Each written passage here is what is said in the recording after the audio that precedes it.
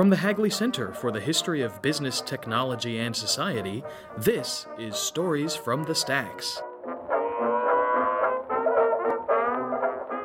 I'm Marcia Fry, and I'm a professor of history at Kansas State University. And I'm Linda Fry, and I'm a professor at the University of Montana. We're historians of the French Revolution. And so we're looking at the papers of Pierre Samuel and his two sons, Victor and E.I. And so we're looking at the diplomats, and we're looking at the consular officials, and we're asking, part of the problem, and Victor thinks so too, is that the men who were picked for these jobs, for the most part, not Victor, most of the others were picked because of zealous purity. Ideological purity. And so perhaps that does not make the best diplomat. In other words, they were picked because they were partisans of the revolution. And these are the kinds of people who are least inclined to compromise. And toward the end of the revolution, many of them, in fact, even though they were diplomats, did not write the Foreign Office. They wrote the generals at the time. And they did all they could to sabotage their orders from the Foreign Office because they didn't want to make peace. And I think that's one of the reasons that the war lasts so long. The other reason, of course, is the constant change in factions. One faction is constantly overthrowing another. So when there was a faction overthrow, like at Fructidor in 97, what would happen is the men who were previously appointed would lose their positions, or they'd be displaced, and new ones put in their stead. And so every purge or every coup, there's a new group of folks put in. But they tended to appoint one of the criteria was if you were devoted to the revolution. So anyway, it's fascinating for us to read these papers. The problem is that the DuPont's handwriting is not the most legible. In fact, it's heroically unlegible, I'd say, particularly Pierre Samuel and Victor.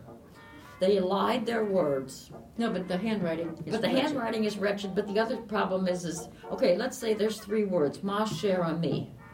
It's all one word. So you have indecipherable handwriting, and you have this illusion of words, which makes it rather And challenging. the ink, in some of the cases, bleeds through the other side. This is 18th century documents.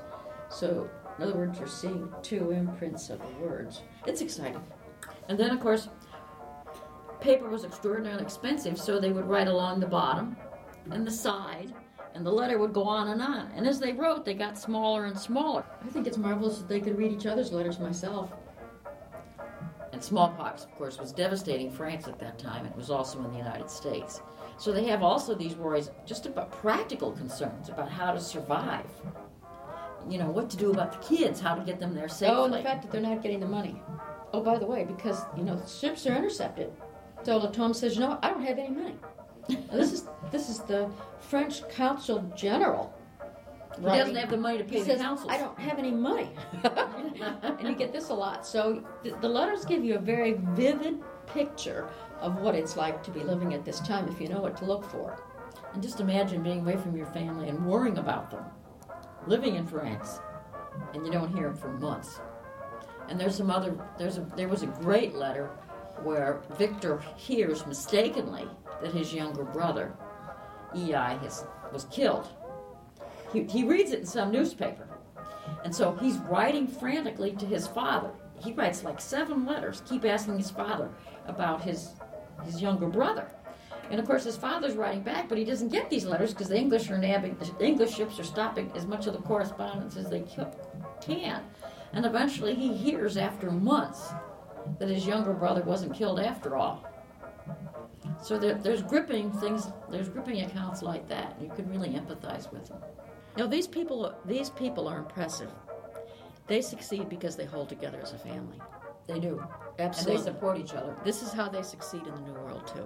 We have worked in a lot of archive all over the world. We can tell you we've had some grim experiences. But this has been wonderful. Yes, it has. And we've loved it. We think it's a beautiful place. It's a beautiful place, and it's a great working condition. To learn more about the Hagley Museum and Library and to listen to more stories from the Stacks, please visit us online at hagley.org. That's hagley.org.